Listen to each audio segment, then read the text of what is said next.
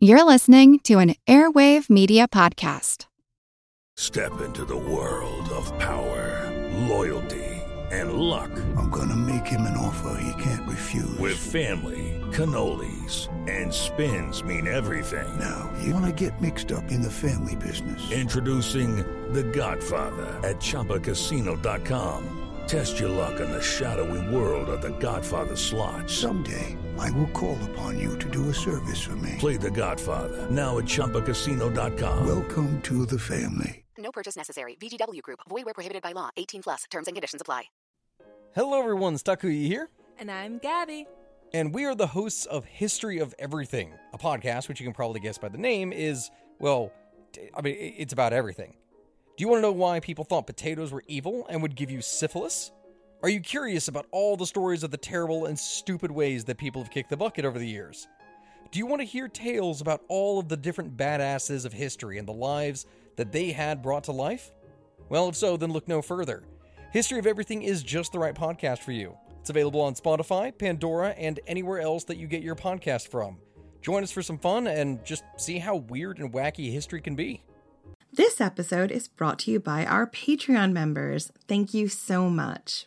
And if you're not a member, consider joining. Members get extra episodes just for Patreon subscribers, and all our episodes ad-free. Membership starts at just $2 a month. Go to patreon.com/ancienthistoryfangirl for more info. And as always, thanks for listening. In the 20s AD, it really sucked to be a child of Germanicus.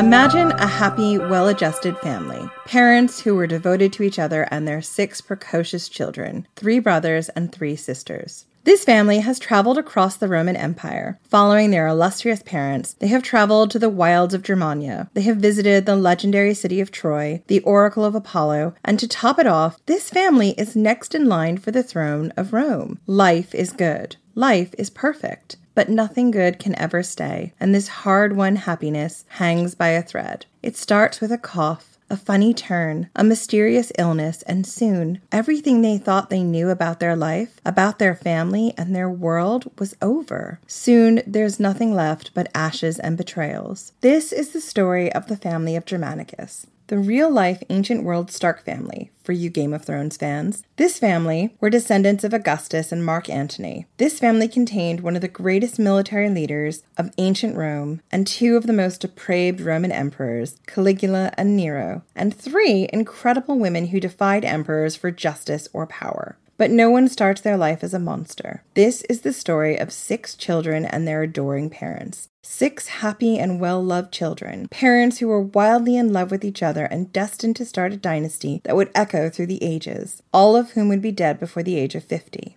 5 would be dead before the age of 30. I'm Jen McMenemy. And I'm Jenny Williamson, and this is Ancient History Fangirl.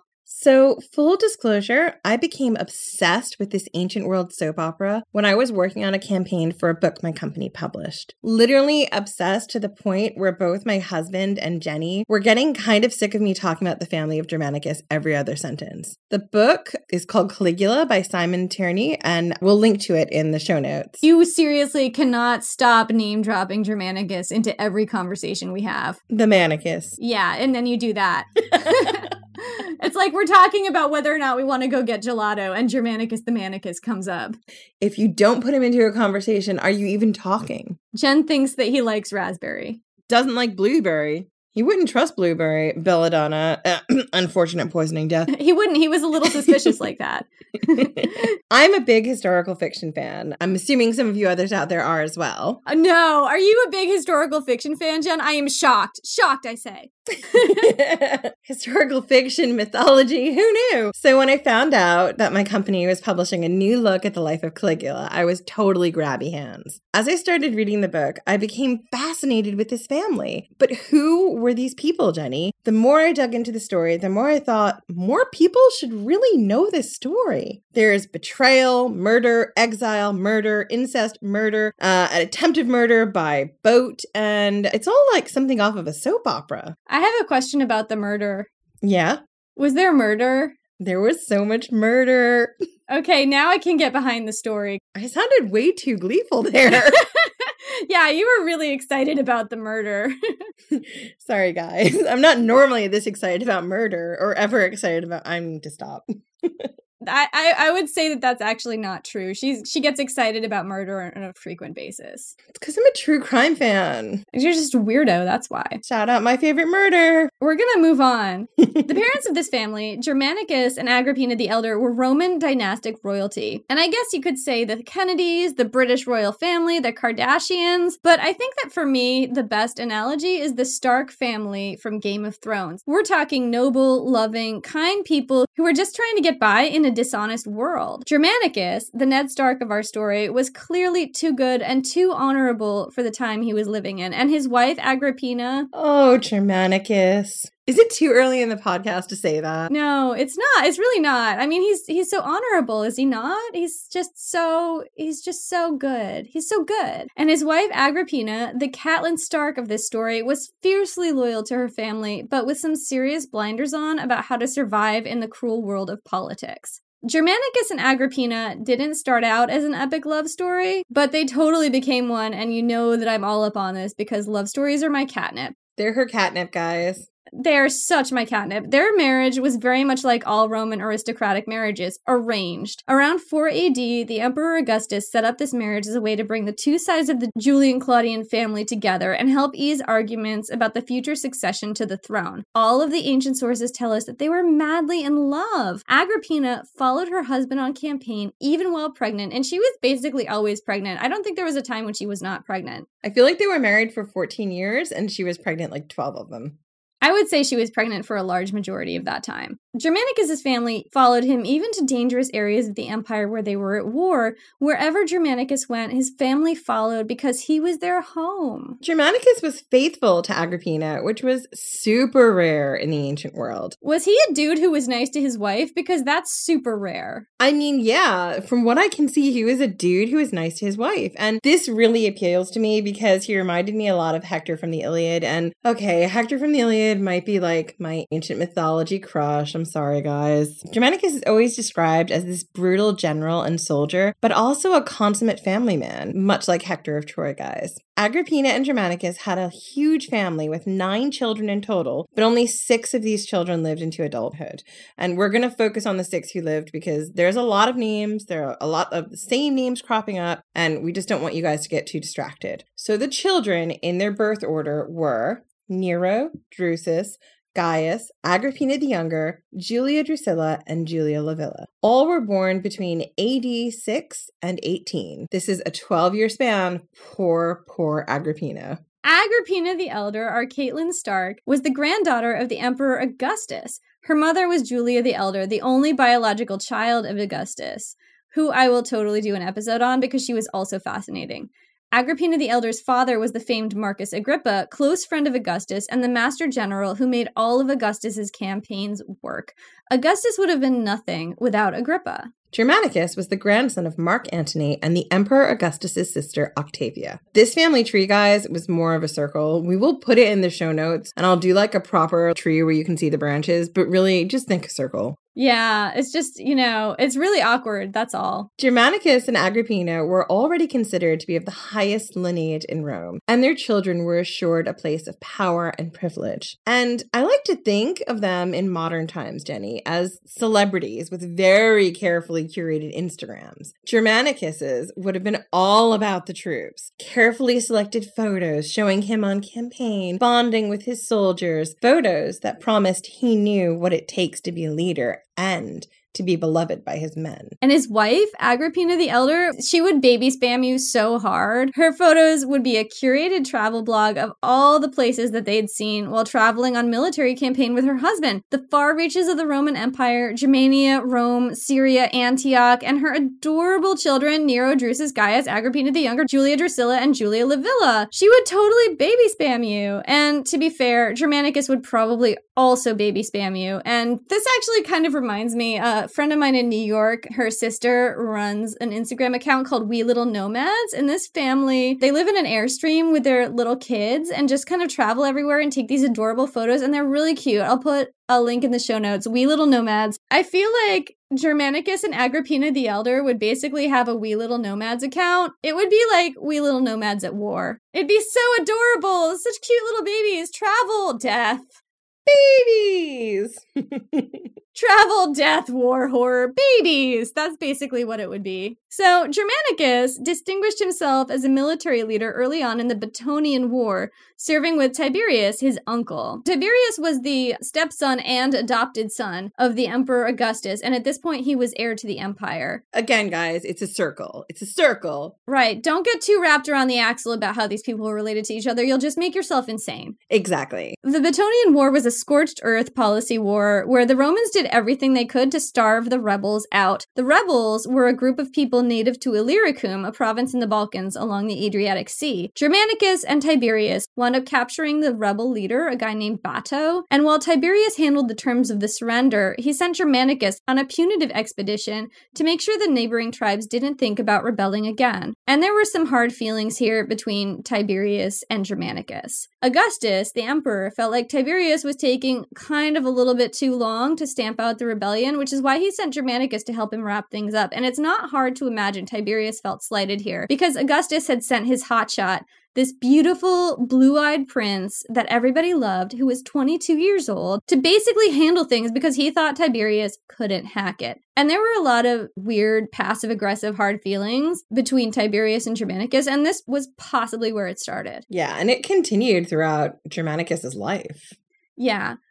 Hey guys, it is Ryan. I'm not sure if you know this about me, but I'm a bit of a fun fanatic when I can. I like to work, but I like fun too. It's a thing. And now the truth is out there. I can tell you about my favorite place to have fun. Chumba Casino. They have hundreds of social casino style games to choose from with new games released each week. You can play for free anytime, anywhere. And each day brings a new chance to collect daily bonuses. So join me in the fun. Sign up now at ChumbaCasino.com. No purchase necessary. VGW Group. Void where prohibited by law. See terms and conditions. 18+.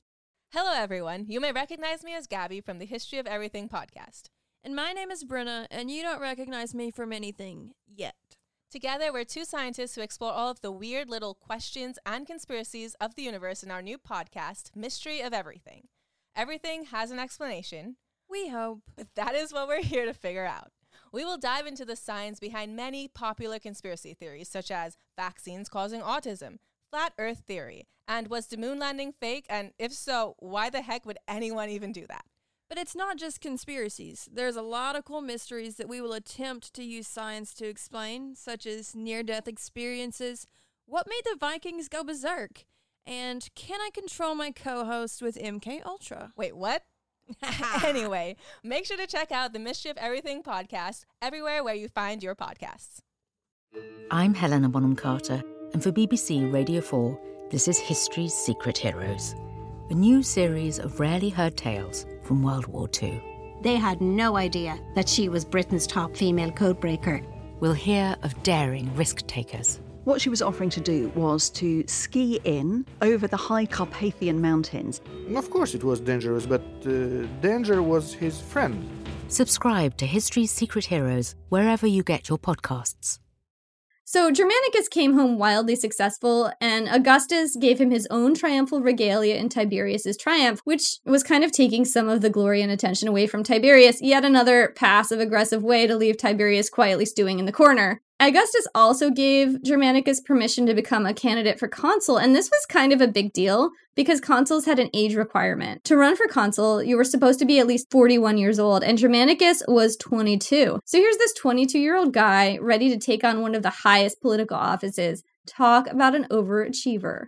But Germanicus had already had a history of public service, even though he was only 22 years old. We're not going to shut up about that. He was 22. We're not. Because I think back to like 22 and yeah, no public service for me at 22. I know. What were you doing at 22, Jen? I think I was working as a lifeguard and dyeing my hair using lemon juice.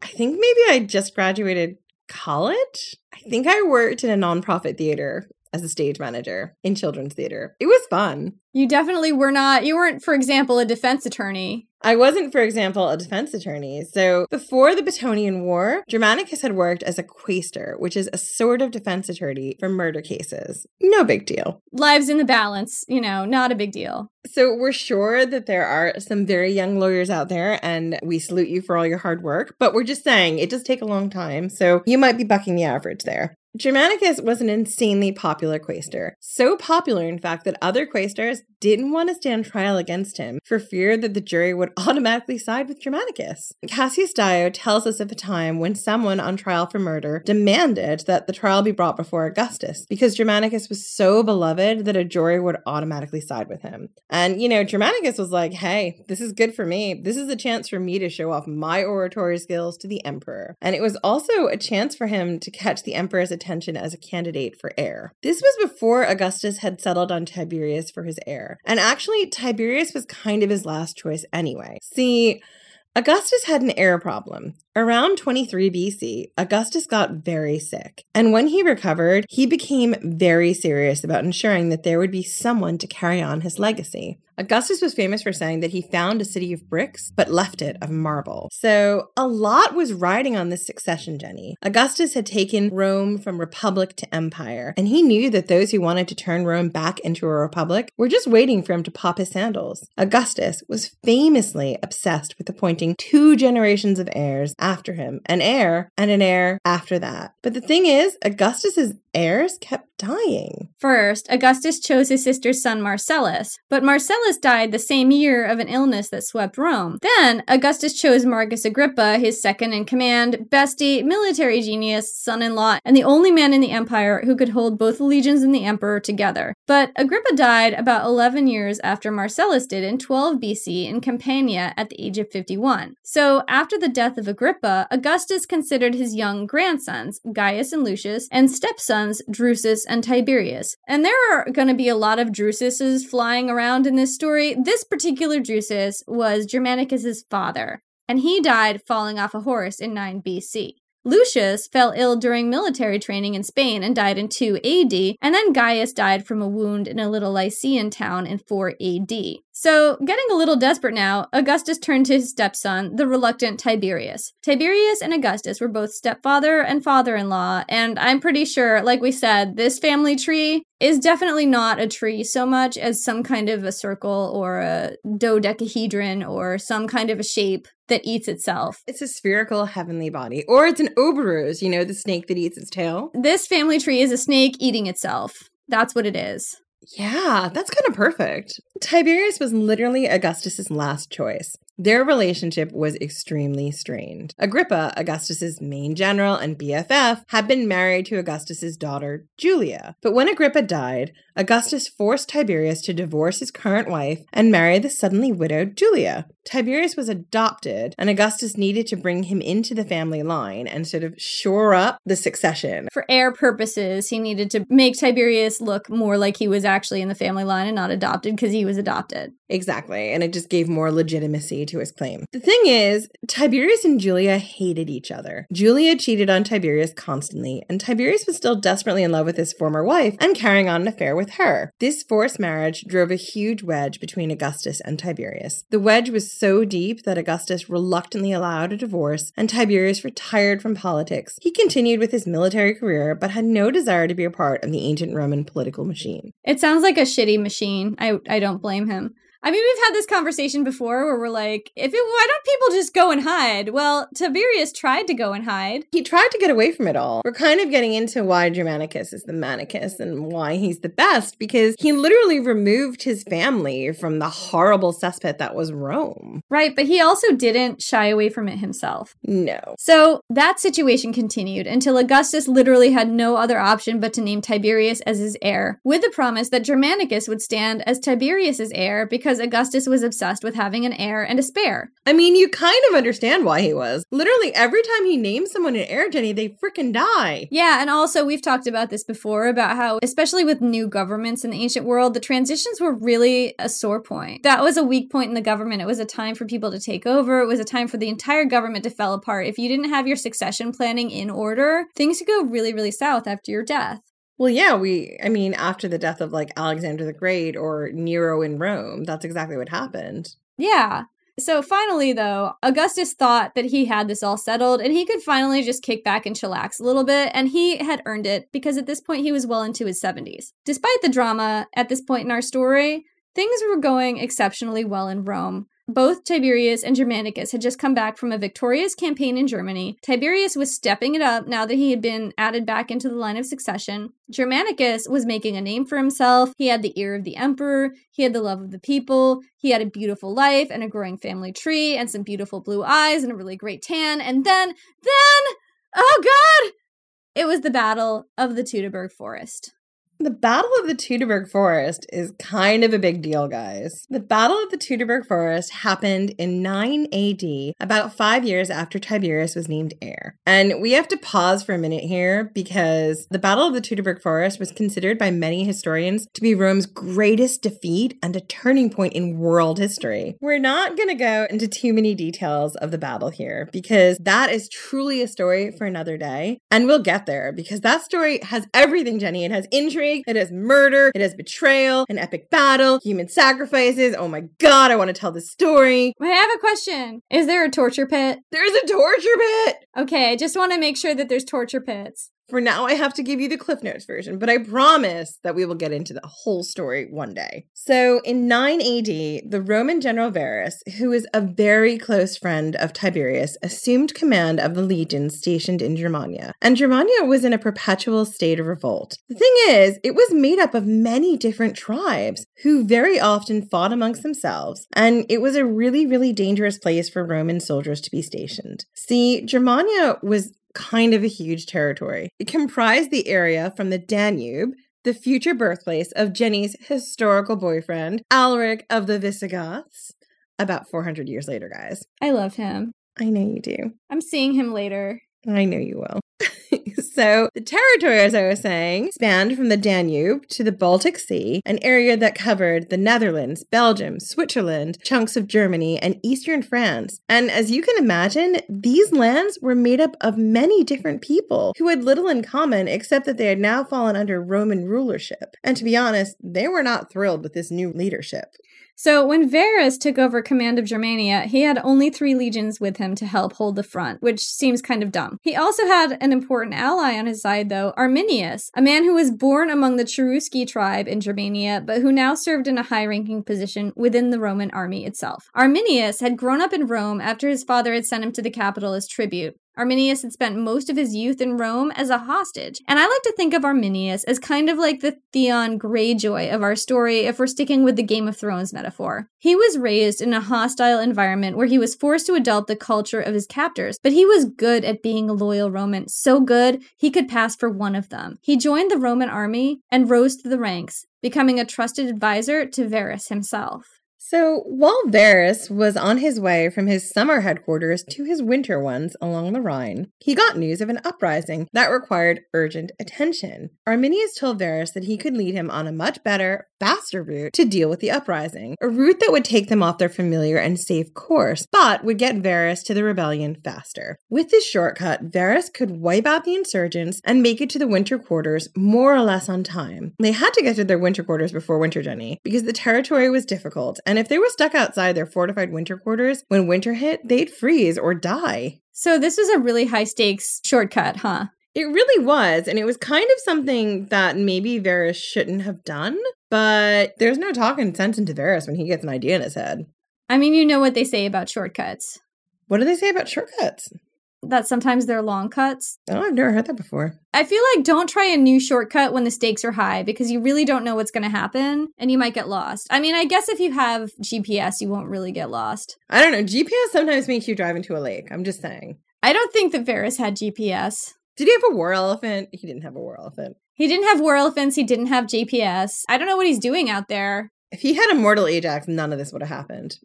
I mean, I think if he had like a few more legions, maybe none of this would have happened, but who am I to make those judgments? I don't know. I mean, I'm not sure numbers were on his side, Jenny. Well, the thing is that I think the Romans actually had a lot more numbers on their side than the Germans did, and the Romans still got their asses kicked. Yeah, they did. And let's find out why. Varus didn't question Arminius' advice. So according to the ancient sources, another Germanic nobleman warned Varus that Arminius was playing him false, but Varus ignored this warning. We're not sure why, if the Varus-Arminius bromance was just that all-encompassing, or if there was something else at play here. I think in Varus's mind, he and Arminius were just sort of skipping through a field of daisies holding hands together and just being total bro friends, but... Oh, bro down. I know, it's a total non-toxic masculinity friendship, but that is actually not the case because this bromance was completely one-sided. Here's the thing. There was no rebellion. The entire story was a ploy to lead Varus and his men out of their safe fortress and straight into a trap. No! Shocked, I say.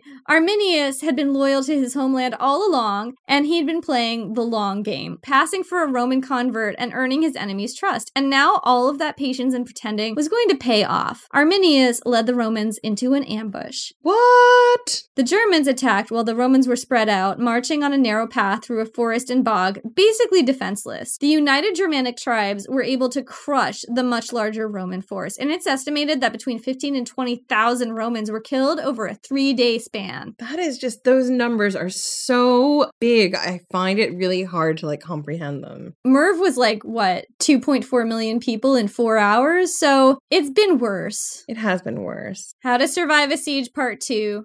Listen and weep. So Varus and many of his officers wound up committing suicide on the battlefield, either from shame or fear of being captured and tortured. And the thing is, Varus had reason to fear. He had a reputation for treating Germanic tribes brutally and crucifying people on a whim. And now, the Germans finally got their chance for payback. The Romans who did survive were taken as hostages, tortured in torture pits, or sacrificed. I was wondering when the torture pits were going to come into it. Oh, they're here. Okay, torture pits are here. We can all sit down now. And in addition to all of this horror, 3 legionary eagles, symbols of the Roman Empire and its military might, were captured by the Germanic tribes.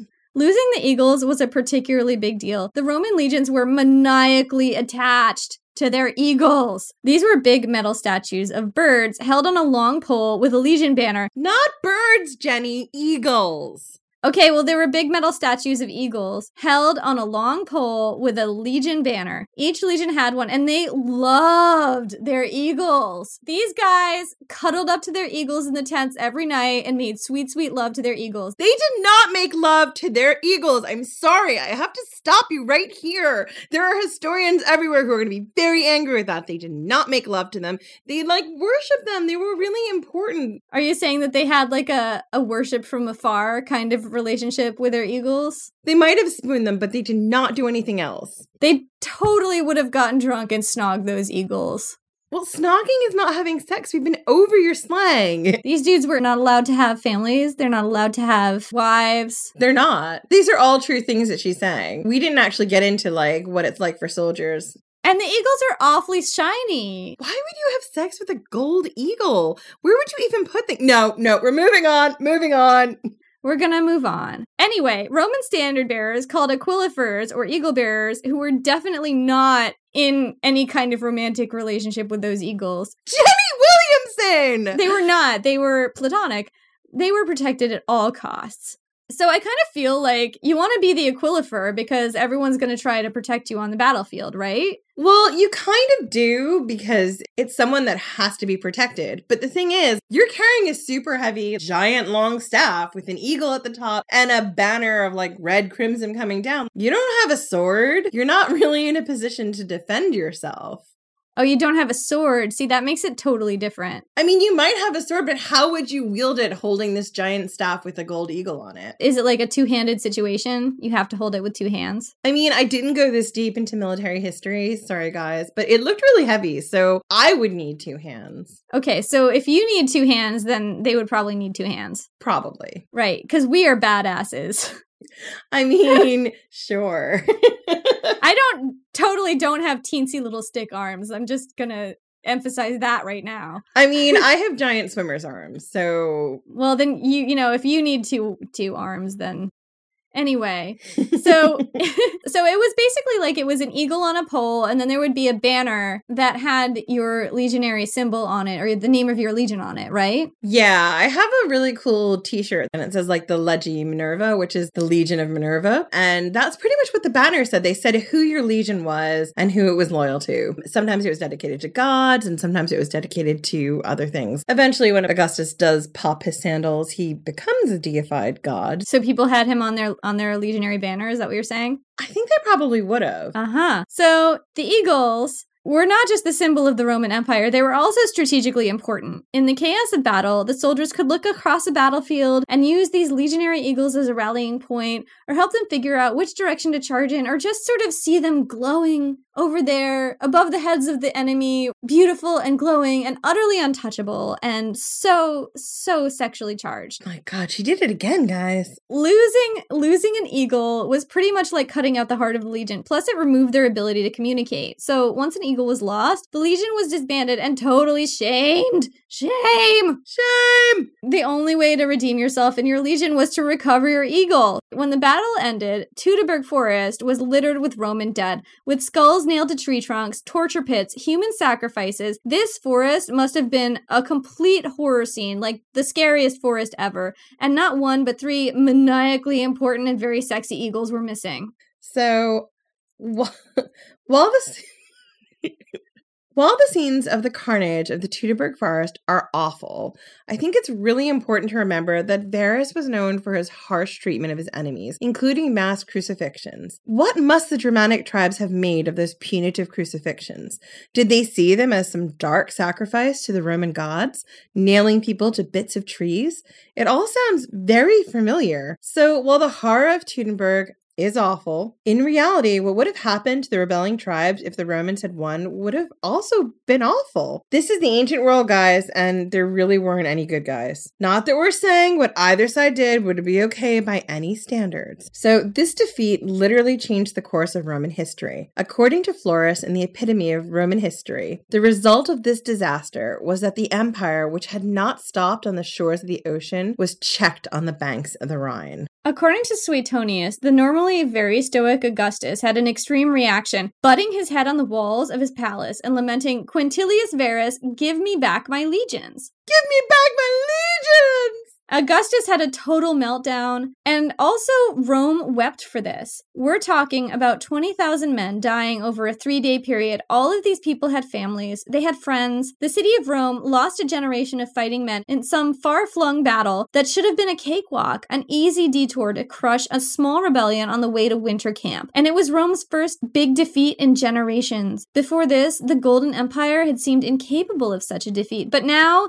the empire was mortal. It's like you used to be in a fantasy story that was kind of like Tolkien, where all the good guys do fine, and then all of a sudden you're in grimdark. Yeah, and it's why that quote about being checked on the banks of the Rhine, when I read that in the research, I was so moved because they really felt immortal, and Augustus was a very clever guy, and he knew that eventually the Roman Empire would be checked, but I don't think he expected it to come when it did. Yeah, and that wasn't the worst of it. The reports from survivors of torture and human sacrifice were devastating to families back home. If your family wasn't directly impacted, then your neighbors were. And if your loved one was killed in the forest, then you were left wondering whether they died in a torture pit. This wound on the Roman psyche was there to stay. And then Germanicus came along to wreak some sweet, sweet vengeance on Germania, because Germanicus was the Manicus. He was the Manicus. Yup. In 13 AD, 4 years after the Battle of Teutoburg, Germanicus returned to Germania. He was there to kick ass, take names, get revenge, track down Arminius, get back eagles, and chew gum. And you know what, Jenny? He was all out of gum. I bet he was. But before he could get to his checklist, Germanicus had to deal with a major problem. Augustus died. Tiberius had been chosen as heir, and that made Germanicus next in line. Now, if you're of a devious frame of mind, like I am, and you're Germanicus, you might have thoughts in your head of hurrying Tiberius off that throne so you could get onto it that little bit faster. But Germanicus, the Manicus, was too good for this world. He was ever the model soldier. He supported the new emperor. Maybe because he had 6 children and a wife to think about, or maybe he was happy to wait his turn to be emperor. But Germanicus's legions were not a fan of this new emperor. They revolted over non-payment of wages, which Germanicus, being the Manicus, offered to pay out of his own pocket. And also, they just didn't like Tiberius's face. Or his friends. See, Tiberius had been BFFs with Varus, the guy who had gotten 20,000 of their friends killed, in Germania, the very land they were currently stationed in. The legions wanted Tiberius out and Germanicus in. So the legions said, hey, we know what's a good idea. How about you be emperor? And Germanicus said, hey, I know what's an idea that's going to get me killed. You guys saying I should be emperor, so how about you stop? Germanicus knew that letting his legions crown him emperor was a dangerous game. He did not want to answer the call. But the legions often don't take kindly to people saying no to them. And remember, Germanicus had his whole family with him. So he had to get both himself and his family out of this situation in one piece while keeping his legions' loyalty. When getting back their money and saying no politely didn't appease the legions, Agrippina, our Catelyn Stark, brings out adorable 2-year-old baby Gaius. Oh, Jenny, he was so cute. Agrippina had dressed him in this perfect replica baby soldier outfit for the Instagram, Jenny, right down to these adorable little shoes. So cute! I know! And the legions were totally won over. They didn't want this family to go away. They all collectively went, aww! And they even gave this adorable little baby boy a cute nickname, Bootykins. Little baby Bootykins! In Latin, that name is Caligula. So, this isn't the first time that Agrippina thought quick to save her husband's hide. Around 2 years earlier, in 15 AD, when Germanicus was away kicking some butt and taking some names... And chewing gum? He was all out of gum. Oh. Well, that's what I heard. If only we'd given him gum. The ancient sources say he was all out of gum. So he was out kicking some German ass, and his lieutenant Caecina, who I'm probably mispronouncing terribly, was left holding the Rhine. A large contingent of Roman soldiers had been out across the river, fighting, and they were expected to come over the bridge and back into camp any second. But then came a really terrifying rumor. The main Germanic armies were actually headed that way too, and they were planning to cross that bridge and annihilate the Roman camp. And there was only one bridge across the Rhine. Some in the camp wanted to destroy it so that they would not get their own butts kicked. But that would leave no escape route for the retreating Roman troops who were still out there.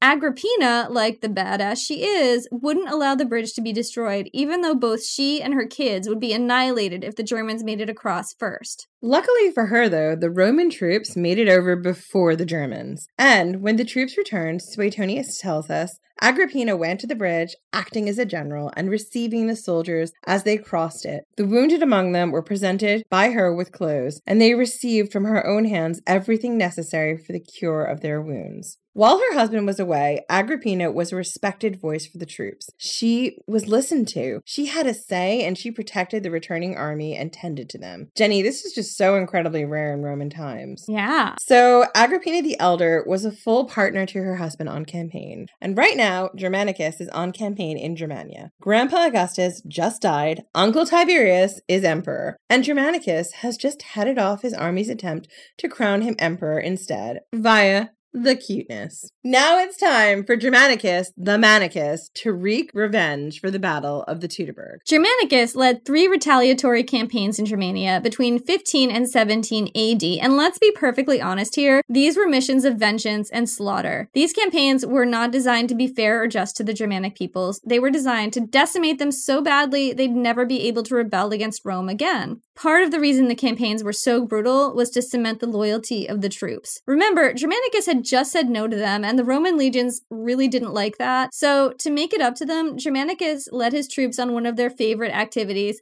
violently murdering some people. And also included on the menu of activities were rape, pillage, and plunder. This is how the soldiers made extra money. They plundered. So these punitive campaigns also enriched the legions while destroying the lives of countless Germanic tribespeople. He also held on to his troops' loyalty by stopping at the site of the Battle of Teutoburg to heal the wounds of the lost legions and bury all the dead bodies because ghosts. Because ghosts, Jenny. I mean, that forest must have been so haunted. Where were Sam and Dean Winchester when you need them? I know. Well, I think Sam and Dean Winchester would have had a hard time with this forest because it would have been filled with like 20,000 ghosts. They would need a lot of rock salt. They would need so much rock salt. They'd have to like douse the whole place in rock salt. Like, where would they get that much? So at this point, it had been 6 years since the Battle of Teutoburg, and nobody had bothered cleaning up the site because why? Because ghosts, Jen, that's why. Because ghosts! I wouldn't go clean up in there either. Because it's haunted, Jenny, it's haunted. But Germanicus was not afraid of the ghosts. He was not afraid, and he was going to set it to rights, Jenny. That's right. He was going to march right in there and take care of the Teutoburg Forest ghost problem. And while we're talking about, I'm going to tell you what Tacitus said awaited Germanicus and his troops when they reached that battlefield. Yeah, what did they see in the ghost forest? Here's what they saw. In the center of the field were the whitening bones of men, as they had fled or stood their ground, strewn everywhere or piled in heaps. Near lay fragments of weapons and limbs of horses, and also human heads, prominently nailed to trunks of trees. In the adjacent groves were the barbarous altars, on which they had immolated tribunes and first-rank centurions. This sight really disturbed Germanicus and his 80,000 legionaries. So just as an aside, Germanicus had 80,000 legionaries.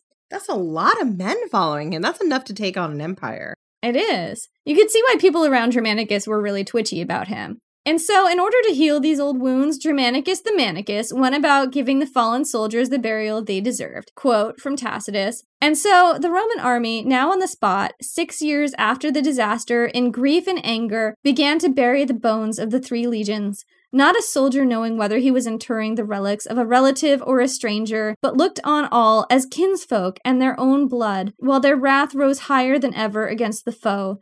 In raising the barrow, Germanicus laid the first sod, rendering thus a most welcome honor to the dead, and sharing also in the sorrow of those present. Now that the dead were laid to rest, Germanicus' next step was to retrieve those damn sexy eagles. He went on to find 2 of the missing legionary eagles and restore them to the empire. This was a huge balm in the wounded soul of Rome. But the one thing Germanicus couldn't do was capture that wily Arminius. The rebel German leader kept slipping through his fingers, although Germanicus did manage to capture Arminius' wife and son. But in 16 AD, after missing him time and again, Germanicus finally pinned Arminius down on the plains near the Weser River, near the city of Hamelin in present-day Germany. So this was Germanicus' grudge match. Tacitus calls the battle a Roman victory, and he tells us, quote, the enemy were slaughtered from the 5th hour of daylight to nightfall, and for 10 miles the ground was littered with corpses and weapons. That's right, Jen. Do you want to say it? Jenny, is it a reckoning? It's the reckoning. What is it with the reckoning? I don't know, because my enthusiasm is contagious. You know what? I'm happy to see that you're happy.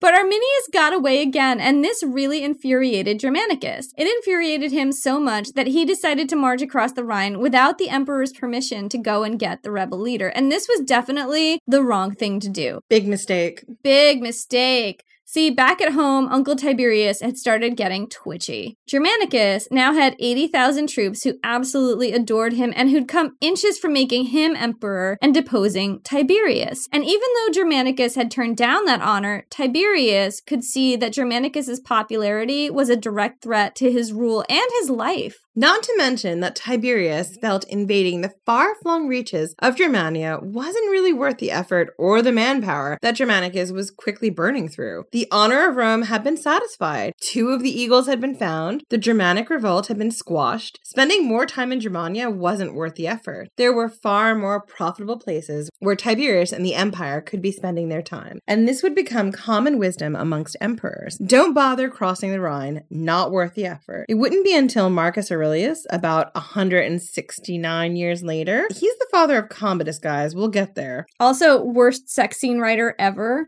So it wasn't until Marcus Aurelius that another large-scale Germanic campaign would be undertaken. Tiberius recalled Germanicus and his entire family and 80,000 of his closest friends and colleagues back to Rome for a triumph and a new job. Germanicus, the Manicus, by this point, was everybody's favorite blue-eyed celebrity. People went out to meet his entourage 20 miles outside of Rome, throwing flowers. The Praetorians went to meet Germanicus en masse and offered to make him their emperor. Once again, Tiberius's rule and his life teetered in the balance. And once again, Germanicus was like, guys, stop bringing this up. It's super awkward. Which, I mean, I find that super fascinating, Jenny. Who turns down the purple twice? Well, our blue-eyed prince / golden god, that's who. I think I'm in love with him. He's in love with his wife, and he's got 6 adorable babies. He's really fertile, Jen. Ugh, I think I'm pregnant just thinking about it. I think you're pregnant from talking about him. I think you'd better go pee on a stick. I'm not peeing on a stick, Jenny. You can't get ghost pregnant. I feel like Germanicus is the kind of guy where if you sit down where he was just sitting, you might actually get pregnant. All right, I'll pee on a stick later. I mean, just, preventive measures, that's all. So Tiberius, at this point, had a big Germanicus-shaped problem. Germanicus's popularity was a major threat, but the legions would revolt if anything happened to him. They had Tiberius by the short and curlies, and Tiberius had to play nice. That meant at least making a pretense of showing Germanicus the glory and honor he deserved. So Tiberius threw Germanicus a triumph, and even if he actually hadn't captured Arminius, the people still celebrated as if he had. Germanicus was a war hero, and this was the last time anyone who wasn't a sitting emperor got a triumph. Yeah, I mean, that really tells you a lot about how the emperors changed their course. They never again let a general have as much power as Germanicus had. Yeah, I guess they didn't ever really throw a thank you parade for anyone else for doing a good job unless that person was also a sitting emperor. Wouldn't it be great to have a thank you parade for how good we do our jobs? Yes, I would like a thank you parade. Yes, please. No confetti, bad for the environment. We would like our thank you parade to be environmentally responsible, but we would like one. We would like a parade. I mean, you can always throw rose petals. I'm fine with that. Yeah. So Germanicus's triumph included high-profile prisoners of war, such as Arminius's wife and her 3-year-old son, and other defeated Germanic chiefs. Tiberius gave money out to the people in Germanicus's name, and then he granted Germanicus the eastern part of the empire to rule. And this was a privilege that Augustus had granted to both Agrippa and Tiberius in the process of making them heirs. If you look at it from one direction, it was looking like Tiberius was actually grooming Germanicus to succeed him. But looks can be deceiving. Germanicus's new job was all the way over in Syria. Giving Germanicus command of the Eastern Empire was a really smart way to remove a troubling political rival, sending him far away where people could kind of forget about him and then quietly getting rid of him. If you look at it from a different angle, it basically amounted to political exile. And if you think, nah, Tiberius would never do that, remember one of your ancient history fangirl rules to live by. Never mess with Tiberius. Germanicus and his family made their way east to Syria. Along the way, they had an epic ancient world road trip, Jenny, because Germanicus was the Manicus. Sorry, guys. That's what we do. It's what we do best. And if our man Germanicus was going all the way to Syria for his new job, then he was going to see all the stops along the way. And he was going to share those stops with his wife and children. I just think that their family relationship is so beautiful. So again, I'm going to remind you how fertile he was. At this point in time, Germanicus and Agrippina had 5 surviving children. Nero, Drusus, Gaius, Agrippina the Younger, and Julia Drusilla. Poor Agrippina was very, very pregnant. Again, Germanicus stopped in Greece and saw the restored Temple of Spes. He took part in an Olympic chariot race and won just on his way to take up his new job. Just, a pit stop on his commute to work. Swoon. Such swoons. So swoon. Much swoon. Very swoon. I have to open a window now. I bet you do. I do. It's getting humid in here. It's very humid in here. I wouldn't be so hot in here if we weren't doing the episode on Germanicus. Whew!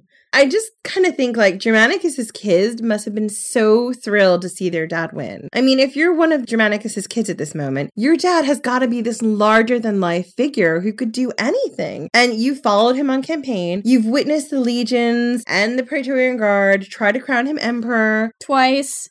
Twice. You've seen him win all these victories, steal back the eagles, and return to Rome in triumph. There's nothing your dad can't do. And your mom is just as impressive. I mean, the legions looked up to her too. Germanicus and his family went traveling along a route that was basically a grand tour of all the battle sites where their families had seen major victories, including the Battle of Actium, where they definitely visited the gift shop. Oh my god, they totally did. I bet they bought one of those like #1 foam fingers. Yeah, they got a foam finger, they got some of the homemade jam, they got like a mug. Do you think they got like a commemorative amphora? They probably did get a commemorative amphora. They probably lugged that thing all the way to Syria. Oh my god. Do you think it just said like, I was here, Battle of Actium? It said, I went to the Battle of Actium and all I got was this stupid amphora. That's what it said. Was a stupid commemorative amphora. That's right. Their family visited the island of Lesbos, where his youngest and final child, Julia Livilla, was born. So they just, pit stopped to birth a baby. There's this interesting thing about these pit stops where the children were born. In the research, they were saying that like where Agrippina stopped to have these children, there would be these temples where they'd have these quotes about Agrippina's fertility. Lesbos is one of those places. She was really fertile and Germanicus was really fertile. And these two were just a giant mutual baby factory. They made a detour to visit Troy, which for the record is also on our bucket list. Oh yeah. Hector! You and your Hector. Hector, breaker of horses. And then Germanicus says to his wife, hey babe, let's get our future told by the oracle of Apollo Claros. And one interesting thing that we learned about Germanicus in the research is that he was exceptionally superstitious, even for people of his time, and really believed in oracles, portents, and magic. And he probably believed that stopping at the oracle would tell him everything he needed to know to ensure a safe trip for his family and a smooth start to his new job.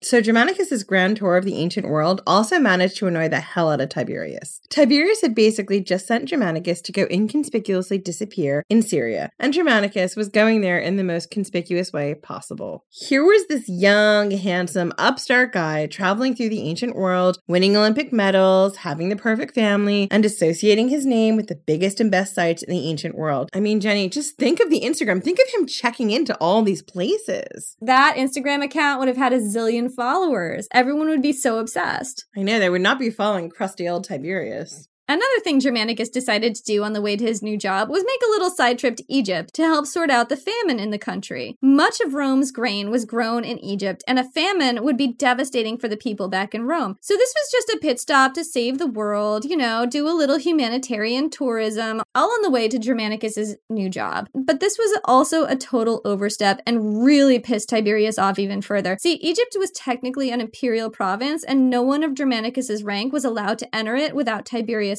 permission.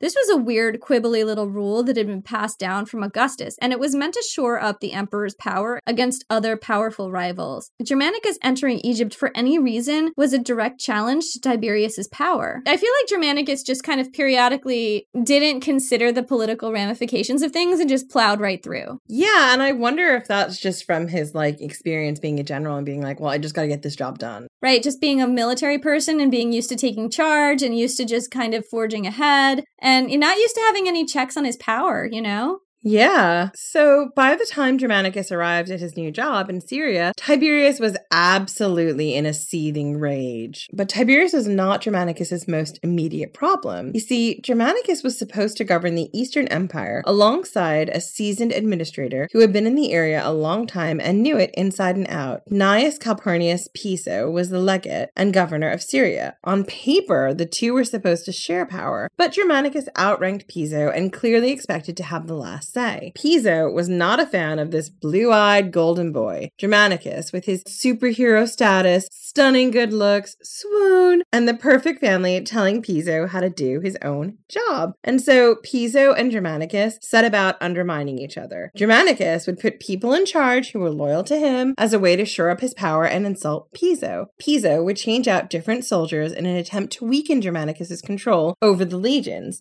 And on it went. I feel like this is just so passive-aggressive. It's just a whole bunch of, you moved my stapler. They're just two outdoor cats who were used to having all the power, and they totally hated sharing. Yeah, so this feuding might have gone on indefinitely, except Germanicus became suddenly ill quite soon after he started his new job. Immediately, people suspected he'd been poisoned. Now, I'm absolutely going with the poison theory, but it's important to note that this was the ancient world, and sometimes healthy people did die of wounds, infections, fevers, the clap, the evil eye, and any number of other things.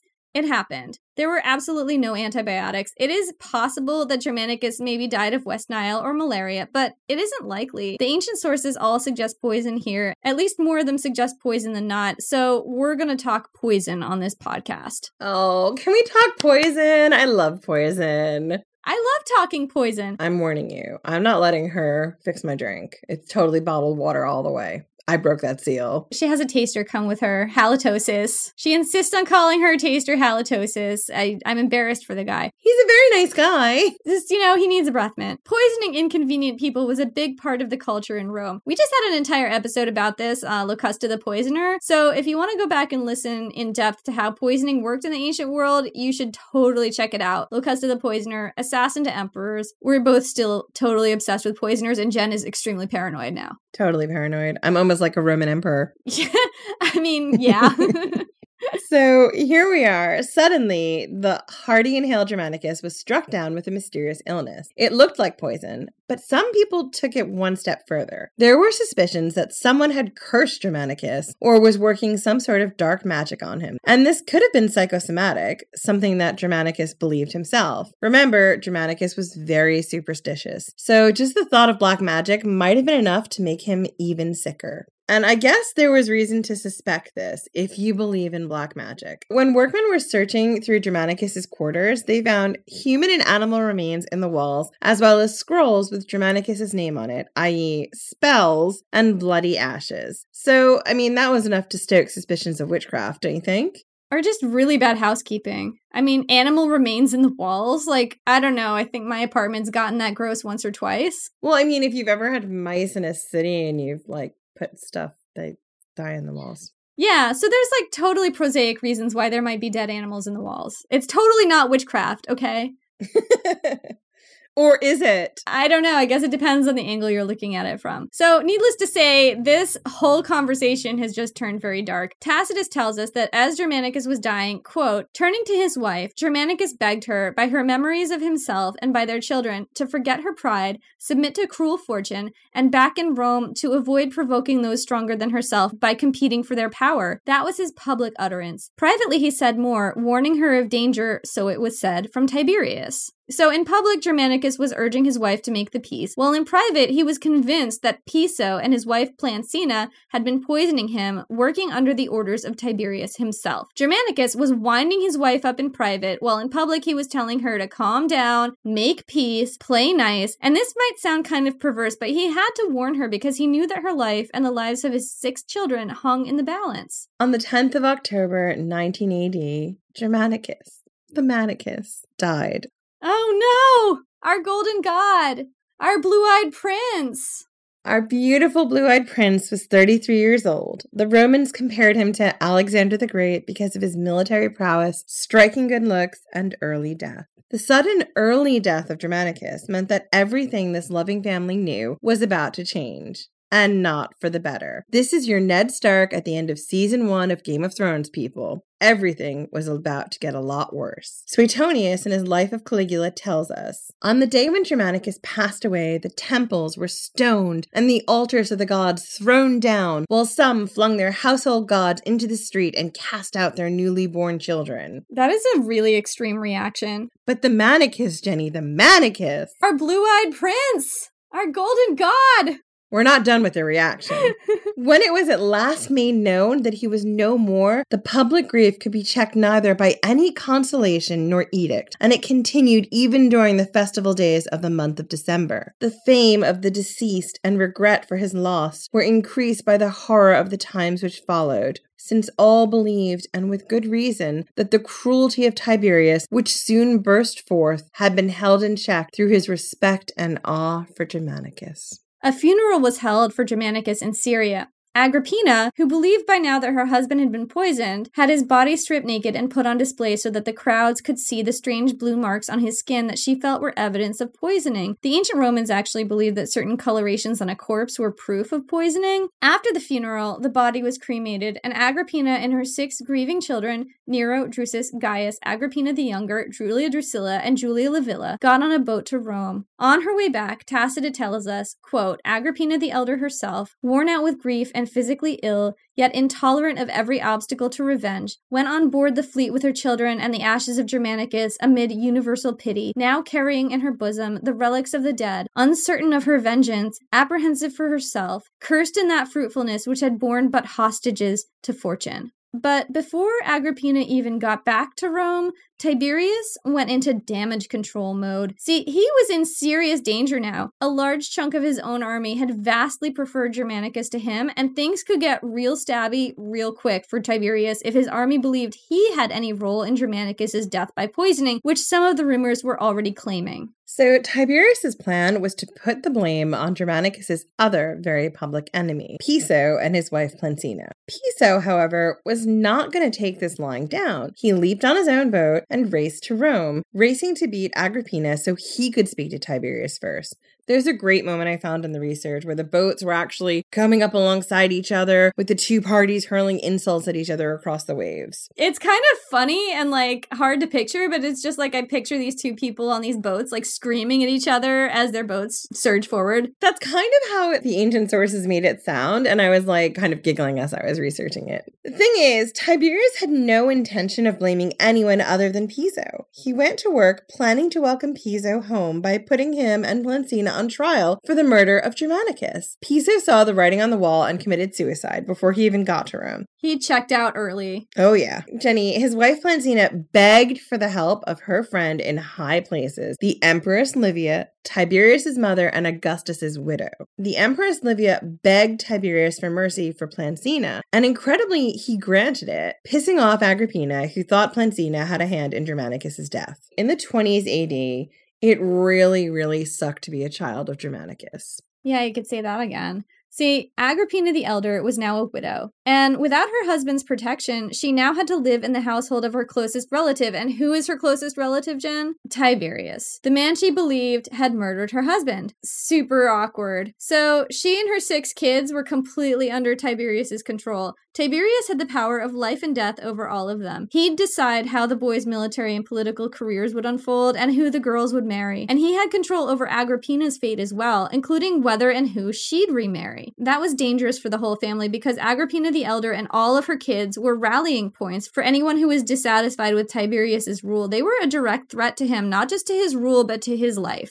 Despite all this, Agrippina would just not shut up about the fact that she believed Tiberius had killed her husband. So I kind of feel like Agrippina was one of those people with a completely one-track mind who you just cannot make small talk with. Oh yeah, she's totally the sort of person, Jenny, who you'd see her wearing an awesome purse and you'd be like, yo, Agrippina, where'd you get that purse from? And it's all like, Tiberius killed my husband! And you'd be like, hey, I saw on your Insta that you're making your own organic baby food. How's that going? Tiberius killed my husband and now he's dead! Oh, okay. Well, I guess I don't have any more questions. Okay. He's dead and Tiberius is the one at fault. Okay, I'm not going to badmouth the emperor because, I like living. Agrippina did not have any such compunctions. She loved her family, and she would do anything to protect them and to avenge the death of her husband, but, she was not making some good life choices right now. Agrippina's constant accusations about Tiberius killing her husband put her family in direct danger. And the ancient sources tell us that Agrippina was manly, greedy for power, and filled with, quote, masculine ambition because the ancient sources were sexist. Surprise, surprise. Right. But I think that it's really unfair to Agrippina to say that because she was a widow who was completely under the control of a man she was convinced had murdered her husband. And that is a really unfair system. Yeah. So Agrippina set out to make Tiberius miserable. One of the things she did, apart from going on and on to anyone who would listen about how Tiberius had murdered her husband, was demand that her 2 oldest sons, Nero and Drusus, be made heirs to the throne. But the thing is, Tiberius already had an heir, his own son, also named Drusus. Yet another Drusus. You know what? I just took a look at this family tree and said, you know what we need more of? Drusus. And could we have some more Neros? Yeah, we also need more Nero, but really what we need is some Drusus. All the Drusus, all the time. We've got a name bucket, and the only 2 names in the bucket are Nero and Drusus. Tiberius already had an heir, his own son, named Drusus. And Tiberius had his own dynasty to keep alive. But the thing is, Agrippina kept explaining to anyone who would listen that her children were actual blood relatives of Augustus, and that is true. They were royalty. Tiberius was Augustus's adopted son, and having Tiberius's son on the throne would be like having another Tiberius on the throne, and Tiberius was not popular. He was as popular as the clap. And Agrippina would say, why have Tiberius when you could have an Augustus on the throne or a Germanicus? I mean, that is totally sound logic to me, right, Jenny? Agrippina was saying that her kids had more of a right to the throne than Tiberius's son because her kids were related to Augustus and Tiberius's kid wasn't, which, makes some sense. I think she was also trying to insinuate that, like, my kids would be more like Augustus, who everyone loves, and less like Tiberius. Like, his kids would be like him. It'd be like getting Germanicus come again down to earth. But Germanicus the Manicus only comes once in a lifetime. That's right. Only once in any lifetime. We only get one golden god, blue-eyed prince.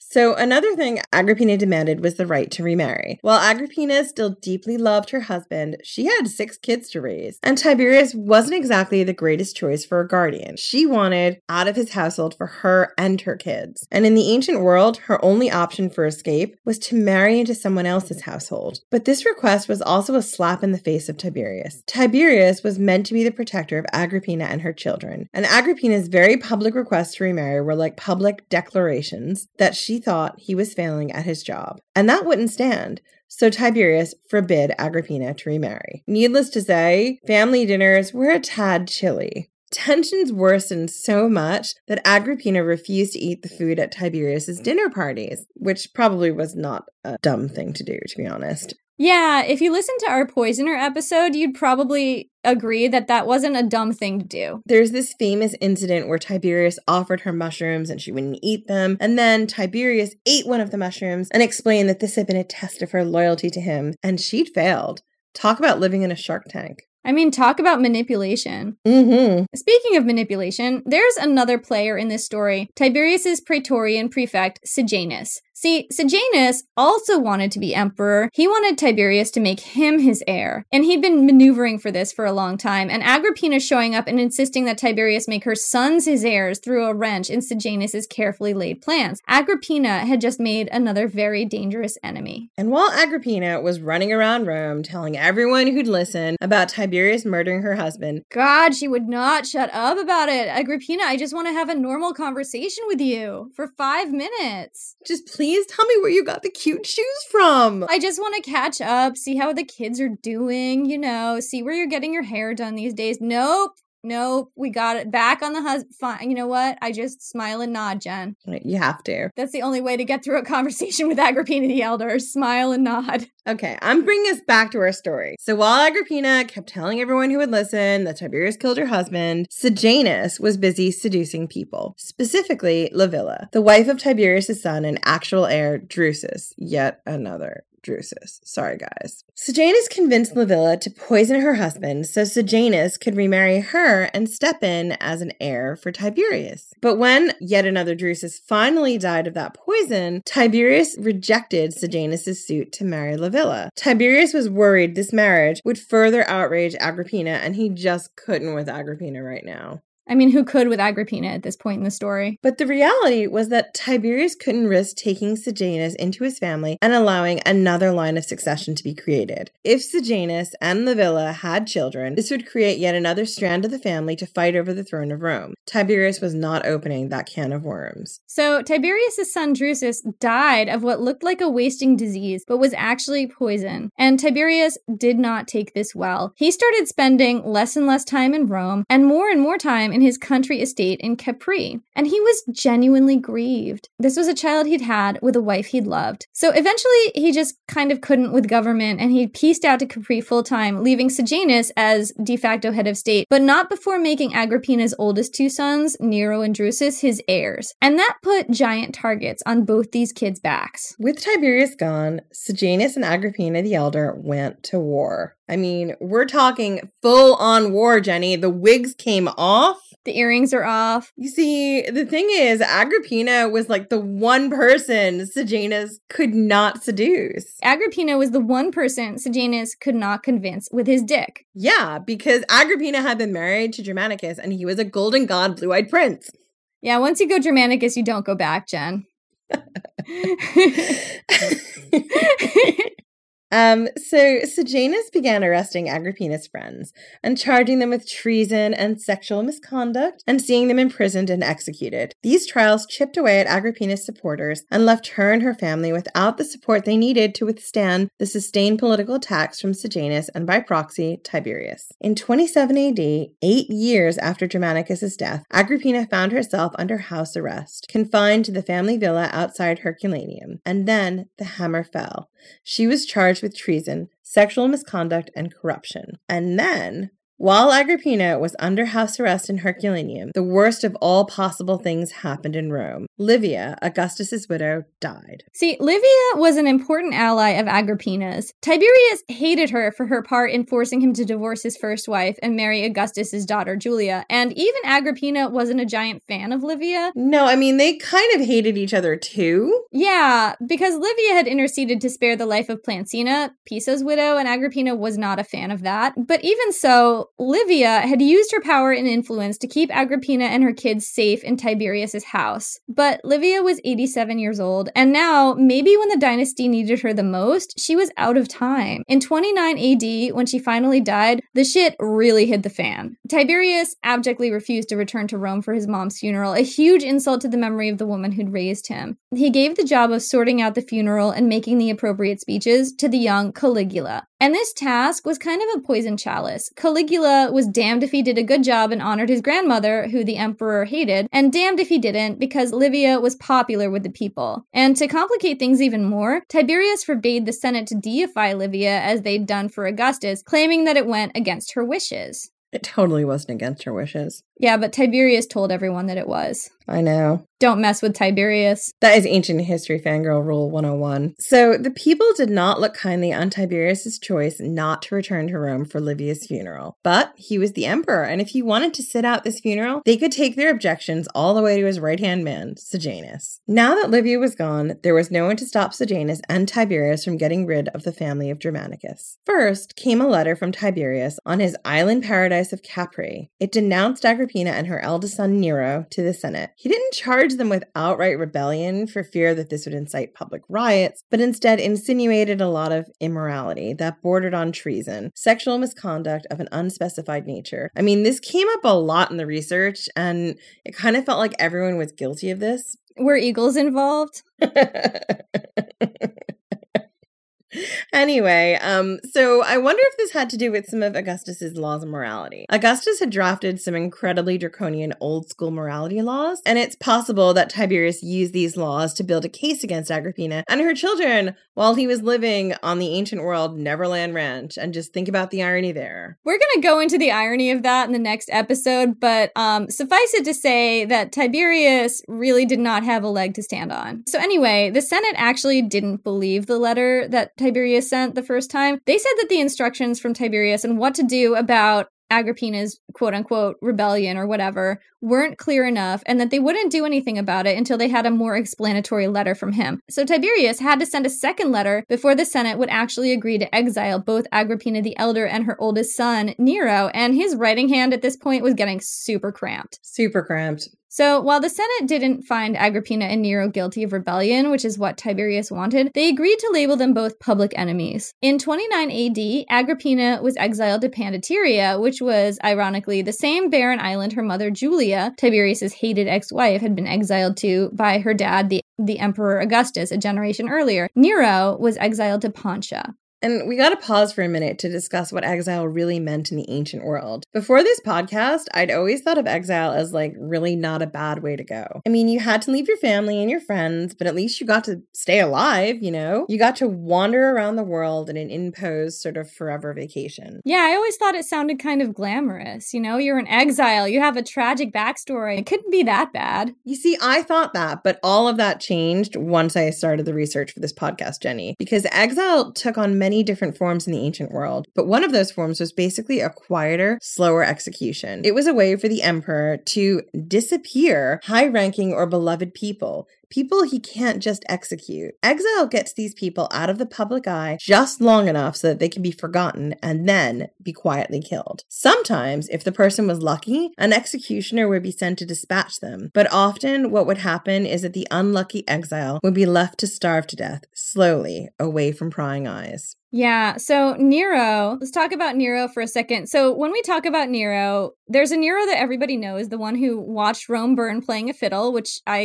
He did not play a fiddle, he played a lyre. Right, I don't think this is actually true, but it's the legend that everybody knows about Nero. This is not that Nero. So not that Nero was the oldest son of Germanicus, and he had been married off at Tiberius's orders to Julia, the daughter of Tiberius's son. So this is Tiberius's granddaughter. This marriage ensured that both lines of succession pretty much stayed in the family, and for what I've seen in the research, Nero wasn't really doing anything wrong. He did basically everything asked of him. He was just too liked by the people and too close to the throne. He had to die. So about a year into not that Nero's exile in Pontia, some executioners were sent to quietly kind of just take care of him. He took his own life, possibly forced to. He may have been offered the choice of doing it himself or having someone else do it for him, and he was 24 years old. Agrippina the Elder was in exile for 3 years, and we kind of can't get over the fact that she was in exile on the same island that her mom had been exiled to, and I can't imagine what that must have been like for her. But Agrippina continued to be a badass who took absolutely zero shit even in exile. At some point in her imprisonment, she lost an eye in a beating from a centurion, and we're assuming that was for mouthing off, because that's totally something she would do. Totally something she'd do. Right. Defiant until the end, this incredibly brave woman was eventually left alone to starve to death. She was 47 years old.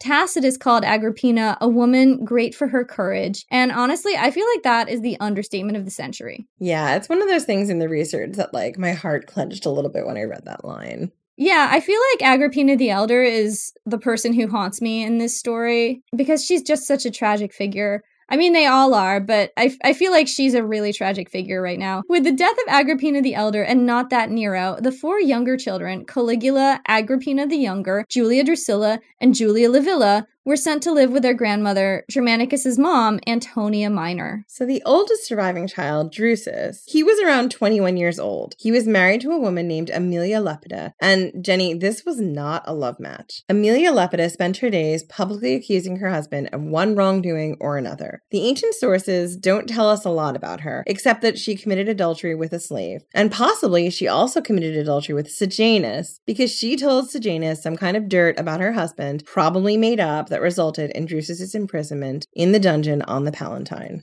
Can we just stop a second and discuss the elephant in the room, which was Sejanus seducing all of these secrets out of people? I know. I mean, he must have been so tired from the seduction. Sejanus takes his pants off and all of a sudden you have to tell him the truth. It's like a truth serum. Oh my God. It's like his dick was a truth serum. Like, what even is that? How does it work, Sejanus? Please don't take off your pants and flash me. I don't want to tell you my deepest, darkest secrets. No. I think you're okay.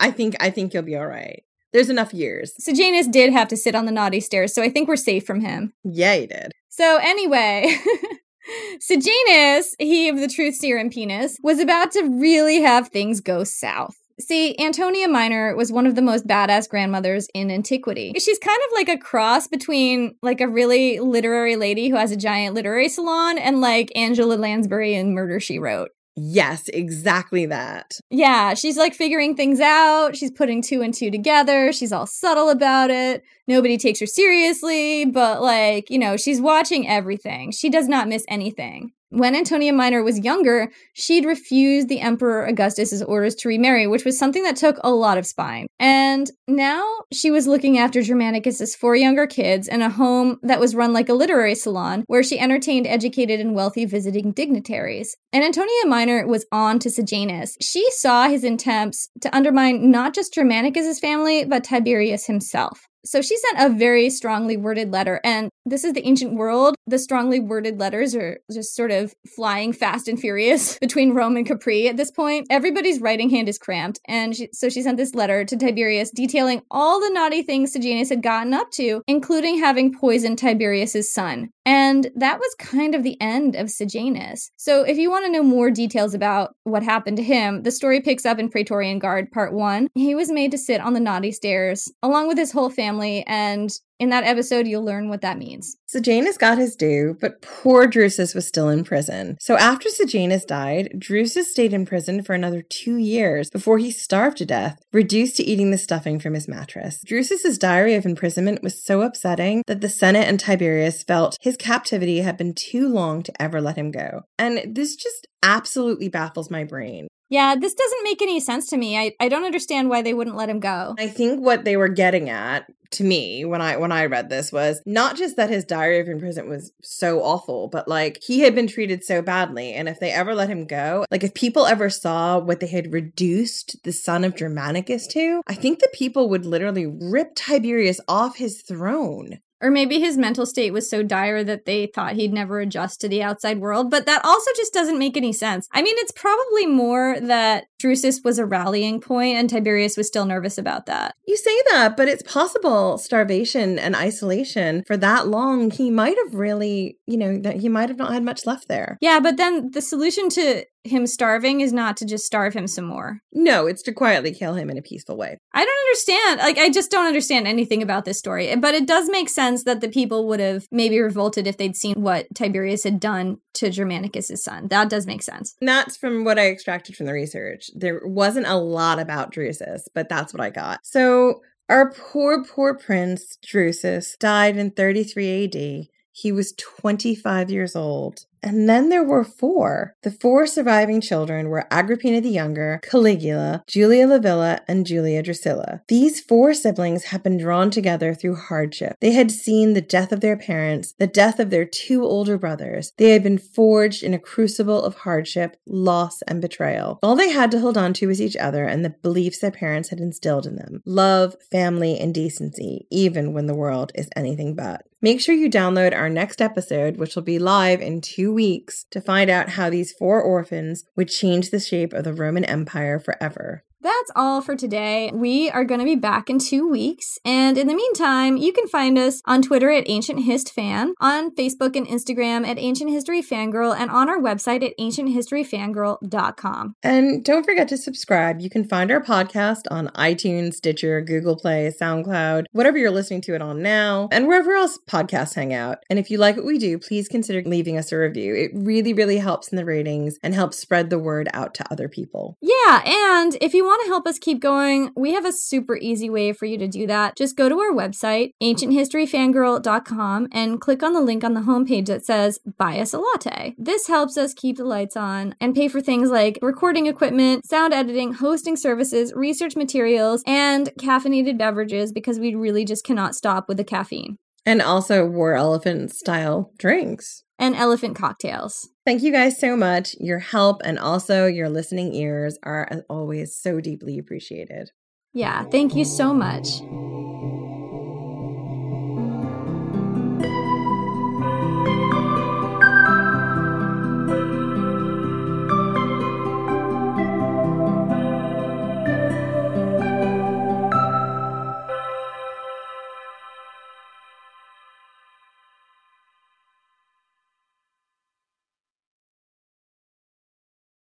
Hey guys, it is Ryan. I'm not sure if you know this about me, but I'm a bit of a fun fanatic when I can. I like to work, but I like fun too. It's a thing. And now the truth is out there. I can tell you about my favorite place to have fun. Chumba Casino. They have hundreds of social casino-style games to choose from with new games released each week. You can play for free anytime, anywhere, and each day brings a new chance to collect daily bonuses. So join me in the fun. Sign up now at ChumbaCasino.com. No purchase necessary. VGW Group. Void where prohibited by law. See terms and conditions. 18+.